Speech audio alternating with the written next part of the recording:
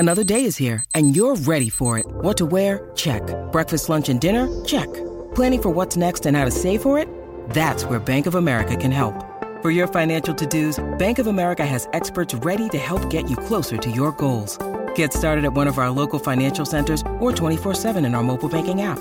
Find a location near you at bankofamerica.com/talktous. What would you like the power to do? Mobile banking requires downloading the app and is only available for select devices. Message and data rates may apply. Bank of America N.A., member FDIC. When you need mealtime inspiration, it's worth shopping Kroger, where you'll find over 30,000 mouth-watering choices that excite your inner foodie. And no matter what tasty choice you make, you'll enjoy our everyday low prices, plus extra ways to save, like digital coupons worth over $600 each week. You can also save up to $1 off per gallon at the pump with fuel points. More savings and more inspiring flavors make shopping Kroger worth it every time. Kroger, fresh for everyone. Fuel restrictions apply.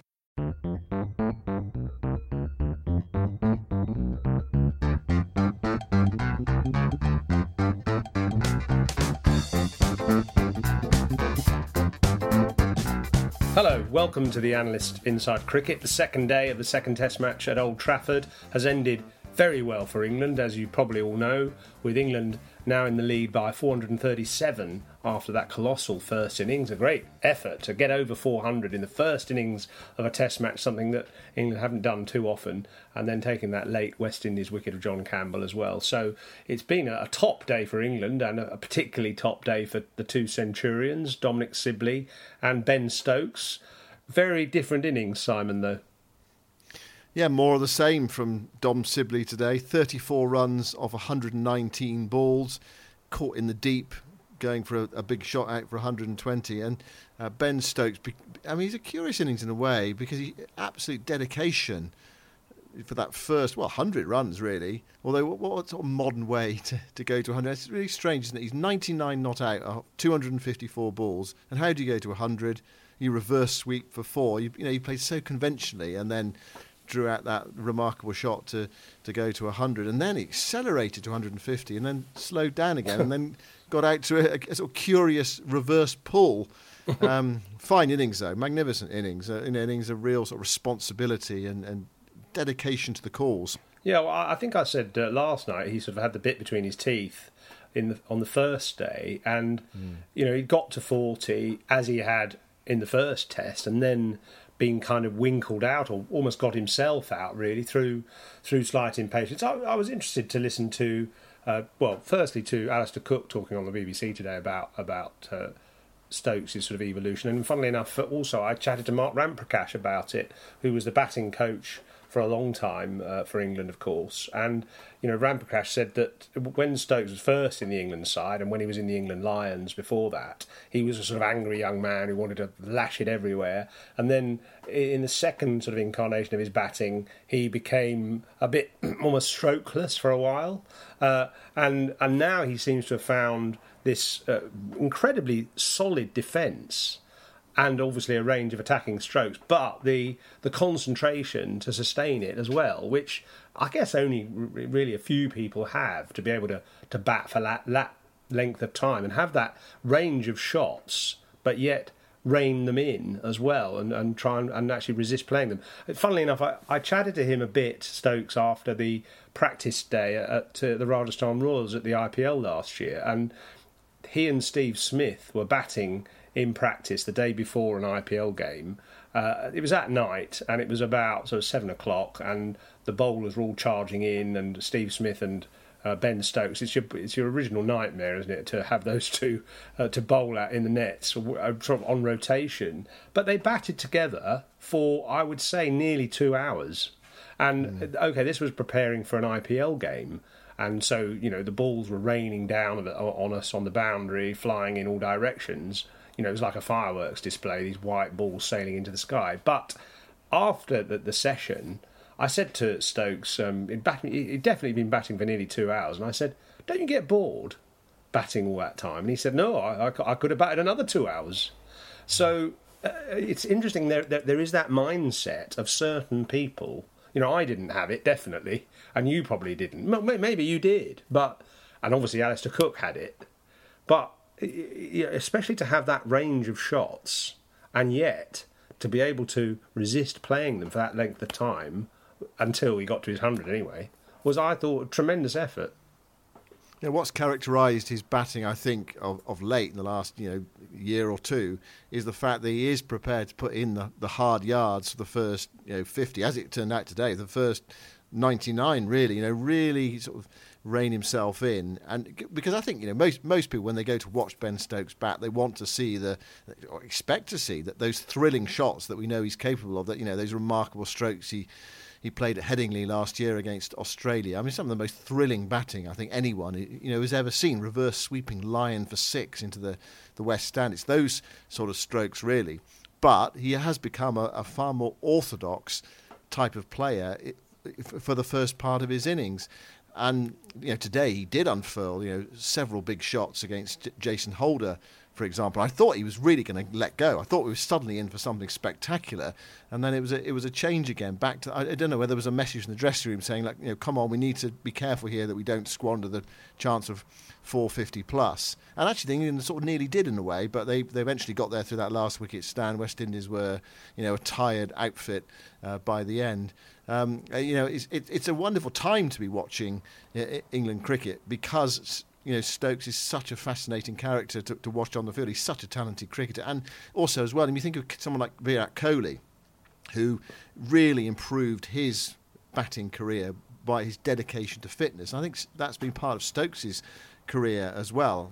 Not saying he was desperately unfit a while back, but he really has improved his fitness levels. I remember being in Sri Lanka, they'd play and then he'd come back to the hotel and go in the gym. It was almost, I think Trevor Bayliss got at one stage was sort of concerned he was almost working too hard.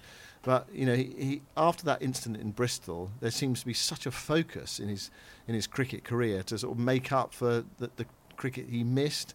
And we saw it again today, a 10th Test match 100 for Ben Stokes. I mean, I wonder whether you think he's actually now England's best batsman, that he might be ahead of Joe Root, or is it a difficult one to call? It's sort of, they're very different sort of players, obviously. Yeah, and obviously Root's got that track record and a superb average in all formats.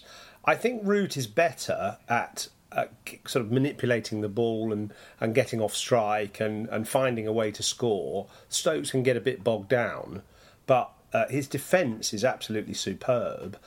Undoubtedly, he'll become England's greatest all-rounder because he's going to score more Test hundreds than Ian Botham. He won't take more Test wickets, and maybe you could say that Botham's wickets are more valuable than Stokes' runs will be. But when you factor in Stokes' all-round ability, his ability in one-day cricket as well, winning the World Cup, etc., I think he'll have to be seen as England's greatest all-rounder. He's going to get probably 18, maybe 20 Test hundreds, which will put him up there with most of the great batsmen who've played for England, never mind all-rounders. The shot of the day today, he produced, didn't he? That extraordinary bunt over long on was just a little block, really, off Alzari Joseph, went sailing into the stand for 6. Just almost an effortless shot. And it reminded me, actually, of doing some throwdowns with Stokes a couple of years ago when I was doing a sort of little sponsored feature with him, and I was throwing a few at him, and I was foolish enough to not wear pads or a helmet doing throwdowns, and he just blocked one back at me like he had been in today's cricket constantly, and I was a bit slow getting down, and it sort of ricocheted, almost took my shin off, and it was only a block. So he's got this incredible latent power as well. I think the West Indies were, and I guess one has to be a bit forgiving because it is back-to-back tests. They fielded the same bowling attack, whereas England fielded a completely different bowling attack. And maybe that's a lesson going forwards. When you've had 4 hard days of Test cricket, it's pretty hard to come out and you're putting the opposition in. That's when bowlers, having done all the hard yards only a couple of days before, their heart sinks when their captain wins the toss in the next Test match and puts the opposition in. And they laboured hard, but I felt they missed a trick or two not enough bouncers. They didn't test out Sibley or Stokes, really, with the short ball. And, Manchester does bounce a bit. And I felt they underbowled Roston Chase early on as well, because he was getting turn when the ball was really quite new. And yet this morning they rotated the seamers. They were slow taking the second new ball. They actually didn't bowl that well in the first session of the first day either. So it's funny, isn't it? These back-to-back tests have a weird way of swinging one way and then the other. Yeah, West Indies had 4 days between bowling efforts, didn't they? Because they didn't bowl on the last day at Southampton, then they had 3 days to prepare for this test match. I mean, I felt it at the time. It felt like a good toss to lose. I don't think England were that bothered about batting first. I just wonder whether, Jason Holder looked up, it felt like a bowling day, and whether they could have been braver and batted first. But I can understand the decision. So you sort of protect your bowlers in that way, don't you? By hopefully doing what England do and digging in for a day and a half, 2 days, and then putting pressure on the opposition. So that would have been one way of doing it. The other way would be to freshen it up. I mean, they have got players, fast bowlers in their squad, but they're quite raw. So perhaps they didn't want to risk them in such an important game. Yeah, I think that's a mistake, and I would have forecast that a little bit, because the trouble is, you know what it's like. Everybody out there who's done their sort of fitness and workouts and things, often it's the second and third day after the workout rather than the first day when you're feeling sore and stiff, and that's definitely the case with bowling. You actually, often the day after, someone like Shannon Gabriel looked absolutely buggered after one of the days at Southampton. He turned up the next day and bowled really well and got more wickets. It's often 2 or 3 days after, and also factor in the fact that it was the first proper cricket they'd played for some months. It's like, sort of, when you bowled 30, 40 overs on these hard sort of tracks, honestly, it's like being run over by a JCB. You just feel your whole body aches. And it does take a few days, especially the first time after a few months. It does take a few days to get rid of that.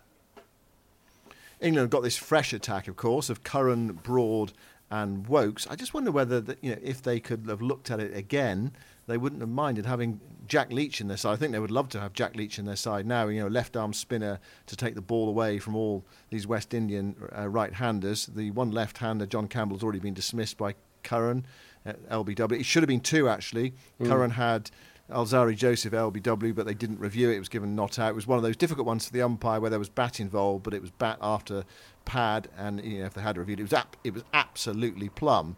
Joseph, wonderful effort as a night watchman, came out and played some shots. Actually, sort of the alternative way of being a night watchman, taking on the England bowlers. He survived after a fashion to the close. Craig Brathwaite was adhesive. The big factor against England from now on. I think in a conventional sense, 3 full days, you back England to go close to winning this match. They may still do so. The weather forecast for the third day is not particularly good. I mean, there is a suggestion. I mean, you don't quite know how these things are going to work out in the end. There is a suggestion there might be no play at all on the third day, in which case England have got a real race against time to win the match. Not impossible, of course. West Indies' follow-on target is 270, and it may well be that England will have to try to enforce the follow-on to win the game. Otherwise, they might run out of time. The forecast the last 2 days is good, so we can have 98 overs in theory. So we'll have to see what happens with the weather tomorrow. But England in a good position, but are they going to be allowed to force it home?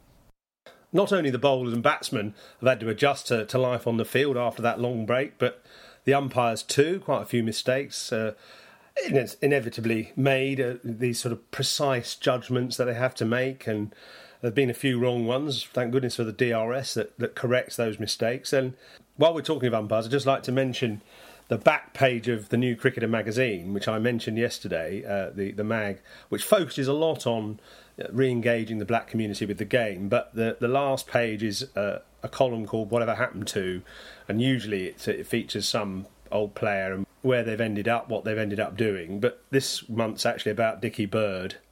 And typically he's got some lovely sort of thoughts looking back at lockdown. And he just says, I'm pretty well for 87. Regarding food, my neighbours have been very good, leaving meals on the doorstep. I'm not the best of cooks, No, I can imagine that. So all I have to do is warm the food up. But I burnt a few pans cooking the vegetables and once almost set fire to the oven. Indeed, I've had to do some cooking for the first time in my life. I've been a bit lonely, but I've been by myself all my life because I never married and gave my life to cricket. I've missed it badly. I'd have been at every home game each day. So, poor old Dick here. I'm sure he's missing cricket like many of us. County cricket is only, about 2 weeks away now, and league cricket actually starts tomorrow. So let's hope the weather holds. It sounds a bit dodgy in the north, but I think it's going to be absolutely scorching in the south. There's also the possibility, Yoz, of crowds returning to county cricket. You know, this pilot scheme where they're trying to bring small crowds back to sporting events, with county cricket being part of that. I mean, that would be another step forward.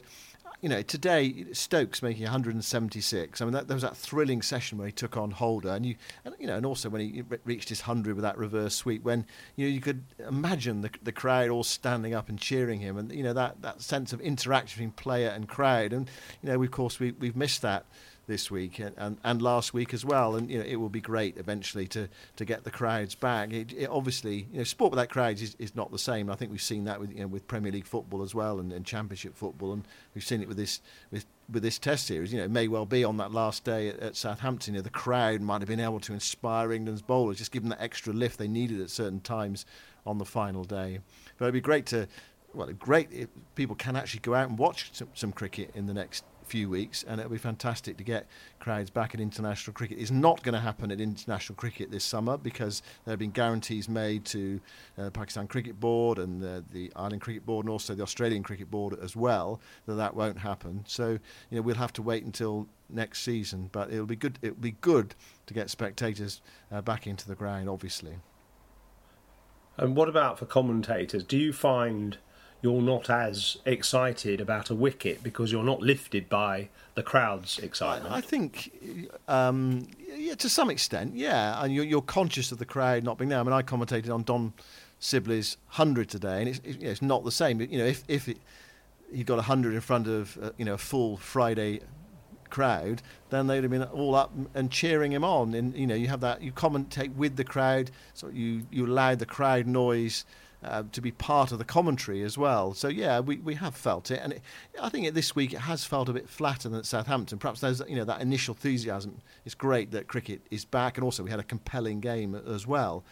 What we need, I think, is a really sort of interesting contest to develop over the next 3 days, and it might well happen. It might well be, that West Indies are looking to stave off defeat on the final day, with England pushing for victory and men around the bat and Dom Bess spinning it, and that that's what we need, really, that cut and thrust. If the game sort of fizzles out into a tame draw, fine for the West Indies. It means they retain the Wisden Trophy, but in terms of a spectacle, that's not what we want. We want that sort of cut and thrust, and we certainly had it in Southampton.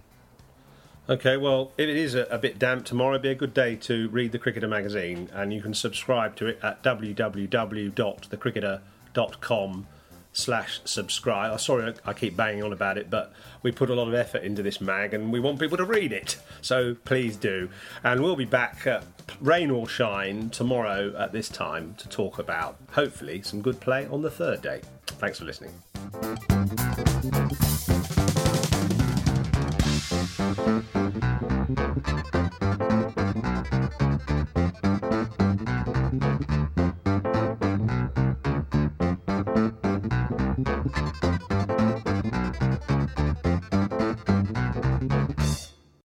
Sports Social Podcast Network.